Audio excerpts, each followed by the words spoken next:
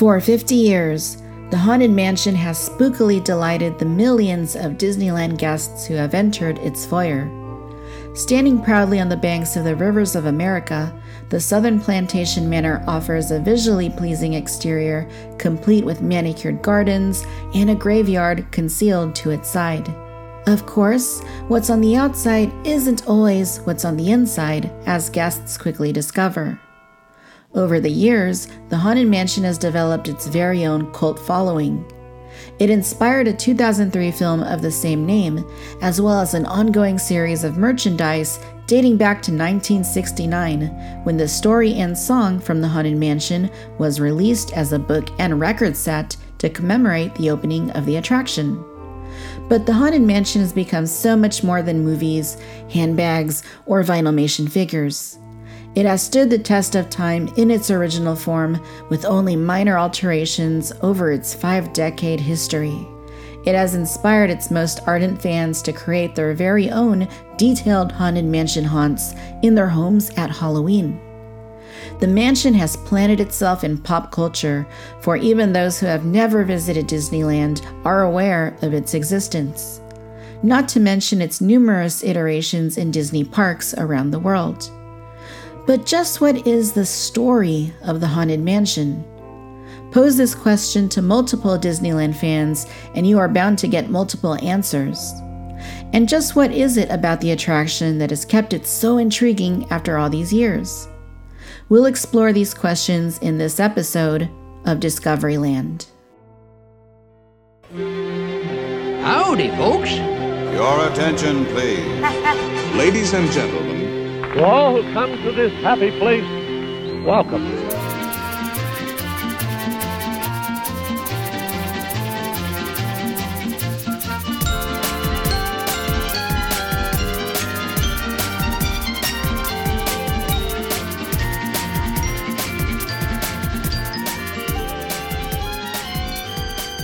Hello, and welcome to Discoveryland.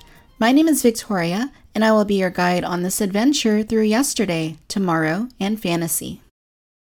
To better understand the Haunted Mansion, we must go back to the beginning of Disneyland, when Disney associate Martin Davis was developing the master plan for the park. Along Main Street, Davis envisioned an old house on the hill.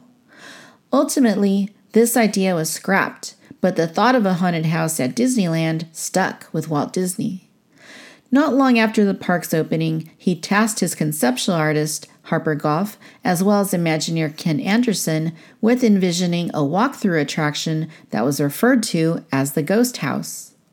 Walt, a fan of New Orleans, had decided to open up an expansion to Disneyland called New Orleans Square. It would be situated where Holidayland was standing at the time. The Ghost House would reside here. The Haunted Mansion's exterior design went through several iterations by Goff, Anderson, and Disney artist Sam McKim. Anderson, inspired by the Shipley Lydecker House in Baltimore, created a large plantation-style home in the bayou set in the antebellum era. It was this design, selected out of many, that ultimately became Disneyland's Haunted Mansion. Perhaps the biggest difference from Anderson's concept and the final product was the immaculate nature of the house's exterior. Walt did not want a rundown-looking structure in his park. Like the rest of Disneyland, he insisted it be pristine. "We'll take care of the outside and let the ghosts take care of the inside," he said.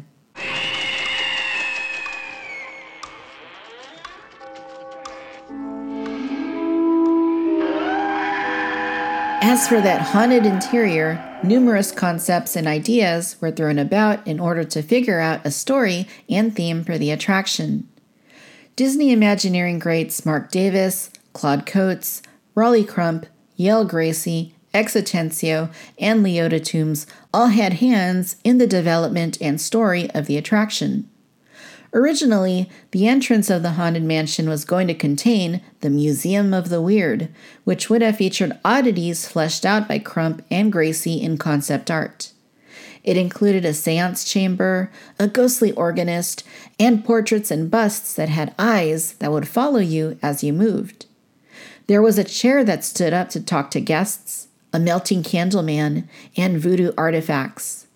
The Museum of the Weird was eventually scrapped, though some elements of Crump and Gracie's concepts ended up in the final version of the ride. At one point in the development, Ken Anderson conceived his vision of the attraction as Bloodmere Manor, named for a character called Bloodmere that he created for the attraction. Bloodmere was a sea captain who had recently taken a bride, and some unexplained tragedy had befallen one or both of them. At Disneyland, the only features of this backstory to end up in the attraction were the ship-shaped weather vane atop the mansion and the ghost bride in the attic. Early concept art by Mark Davis conveys a story that may have been tied into Pirates of the Caribbean. Davis designed ghost pirates, as well as a depiction of the sea captain's ghost, underlining some adherence to Anderson's story. As progress was made on fleshing out the details, the attraction went from being a walkthrough to a ride-through, utilizing the same ride system created for Adventure Through Inner Space in 1967. The Omnimover, a high-capacity conveyor system of individual ride vehicles, or doom buggies, as they are called in the Haunted Mansion, was the perfect way to move guests through the ride. Serpents and spiders, tail of a rat, call in the spirits wherever they're at. Rap on a table, it's time to respond. Send us a message from somewhere beyond. Originally, the Haunted Mansion had been advertised as far back as 1961, with the planned opening for 1963. However, with Walt Disney being busy preparing attractions for the 1964 New York World's Fair, the Haunted Mansion got placed on the back burner. In fact, on his World of Color television program, Walt once said that the delay was because they were out collecting ghosts. Despite the wait, the actual exterior of the mansion was constructed, which sat on the banks of the Mississippi River portion of the Rivers of America for several years, gated off from guests. Finally, when the Imagineers were able to turn their attention back to Disneyland, they ushered in a golden age for the park.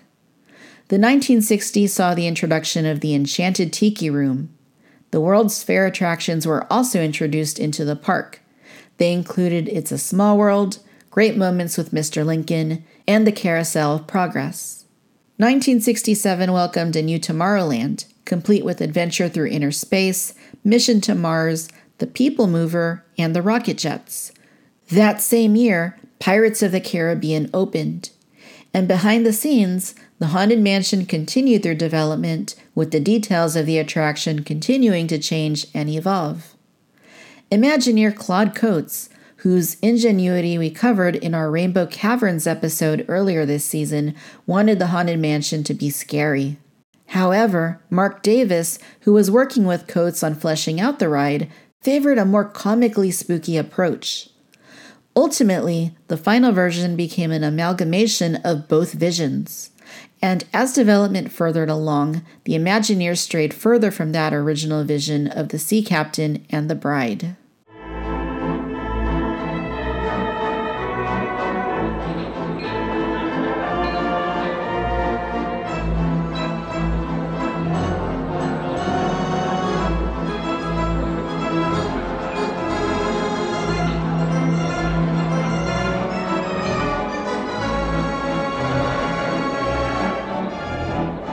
Finally, on August 9, 1969, the Haunted Mansion opened to the public. It was an instant smash with guests, with a slightly different version of the attraction being fast-tracked to open with the Magic Kingdom at Walt Disney World. Of course, the infamous Hatbox Ghost, one of the biggest pieces of Haunted Mansion lore, was promptly removed following the ride's opening due to the effect of the figure's head transferring from its body to its hatbox, not meeting expectations. As we covered in our Hatbox Ghost episode in Season 1, this elusive specter would eventually return to his rightful place in the attraction in 2015. While the success of the Haunted Mansion at its opening is undeniable, it did not contain a clear-cut backstory. The premise, of course, is that you enter an old mansion that has somehow accumulated 999 happy haunts. Aboard your doom buggy, you experience a series of ghostly adventures through corridors, a seance room, a ballroom, an attic, and a graveyard. There is no obvious plot or story connecting any of the scenes. For the past 50 years, this has essentially remained the case, as the Haunted Mansion has received very few significant changes. The biggest changes have involved its attic scene. Originally, guests rode through the dark attic, which featured pop-up ghosts, the bride, and the Hatbox Ghost. When the Hatbox Ghost was evicted, the bride took his spot. Sullen and spooky, the bride's heartbeat could be seen and heard as guests passed by her. She held a candle in one hand and a bouquet of roses in the other. The bride animatronic experienced changes over the years and eventually was completely redone with the rest of the attic in 2006. Instead of a silent, mysterious-looking ghost bride, she was replaced to the left side of the track as a digital projection on a mannequin. The new bride's name was Constance, and the lead-up to her appearance featured photographs of her next to several of her husbands. Each husband had a disappearing head. When Constance is finally revealed, she is holding an axe, suggesting that she has murdered all of her husbands. Constance was voiced by Kat Cressida, whose father worked in public relations at Disneyland and had access to the Imagineers developing the Haunted Mansion in the 1960s. In 2006, following the reworked attic scene, Cressida collaborated with the fan website doombuggies.com to tell the backstory of the Haunted Mansion as she recalled hearing it from her father. The story was called Nuptial Doom, The Bride in the Attic, and told in the form of a narrative.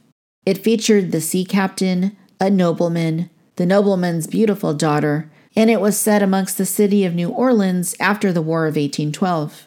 In the story, a mysterious sea captain, rumored to be a pirate, approaches a nobleman. He appears at the nobleman's house and meets his daughter, who is rumored to be of mixed race, possibly born to one of the nobleman's servants. The captain is captivated with the daughter, and the pair come to fall in love. However, the nobleman is reluctant to support the relationship because he does not feel the captain is suitable for his daughter, who, as it turns out, is already promised to another. As the story progresses, the captain proves that he too is wealthy, and he promises to build a beautiful mansion to be known as Gracie Manor for his bride. The bride's father accepts this agreement, and the captain fulfills his end of the bargain. However, the captain must return to sea. He asks his bride to light a candle from the mansion's attic to help guide his return, to which she of course agrees to do. While being fitted in her wedding dress one day, her father changes his mind about the marriage, and he tells his daughter that the captain has died at sea.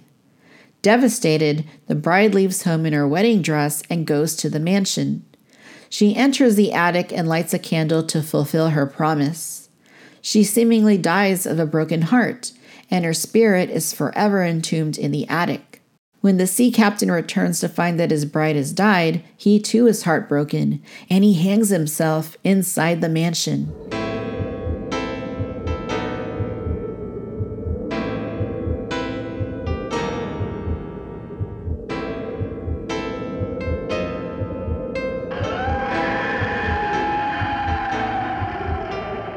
Kat Cressida's account of the story of the Haunted Mansion provides a fitting backstory to the attraction. It is in line with the early concepts that incorporated the characters of the sea captain and the bride. It also fits with the previous version of the attic before the refurbishment in 2006. Of course, there's also the hanging skeleton in the stretching room, which may have originally been intended as the captain. Then there's the reference to the house as Gracie Manor, which of course is the namesake of Master Gracie, the suggested former owner of the home whose name appears on a gravestone outside the mansion. The name Gracie was also intended as an homage to Yale Gracie, the Imagineer who worked on the attraction. While we may never know the exact story of the Haunted Mansion, Cressida's retelling of her father's account is satisfying and helps explain certain elements of the attraction. To hear the full story, visit doombuggies.com and download the story for 99 cents. It's more than worth the money. I think one of the things that has made the Haunted Mansion into what it has become is the fact that it does not spell out a specific narrative. Instead, it presents visitors with a set of immersive experiences and then leaves it up to them to tie the pieces together to form their own story. In fact, in an interview conducted later in his life, Mark Davis had the following to say: "My point of view on all these attractions is that they are a series of experiences. You aren't telling a story in the Haunted Mansion any more than you are trying to tell a story in Pirates of the Caribbean. You're showing some pirates in a lot of interesting situations, but you don't really have a beginning or an ending. They're a series of situations, not a story." End quote. So perhaps there's no singular story to the Haunted Mansion after all. Instead, the guests are part of the story, experiencing a series of ghostly situations that put them at the forefront of their own narrative. Perhaps this is why the attraction, one based primarily on relatively simple special effects and gags that have remained mostly intact for the past 5 decades, has remained such an alluring and beloved part of Disneyland's history. After 50 years, the Haunted Mansion continues to be as popular as ever, perhaps because it is the type of Disney magic that is truly eternal.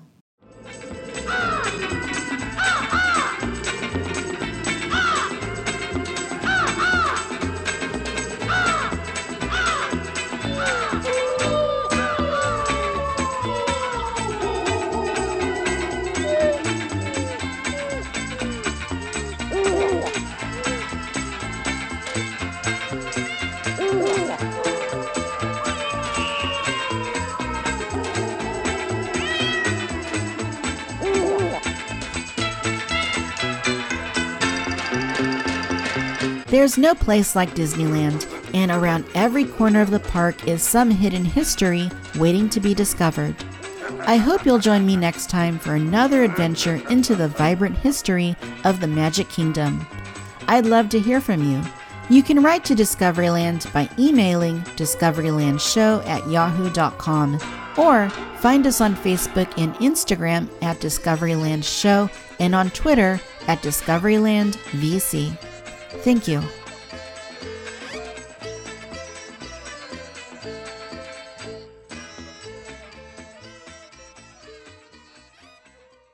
Ladies and gentlemen, Disneyland has now ended its normal operating day.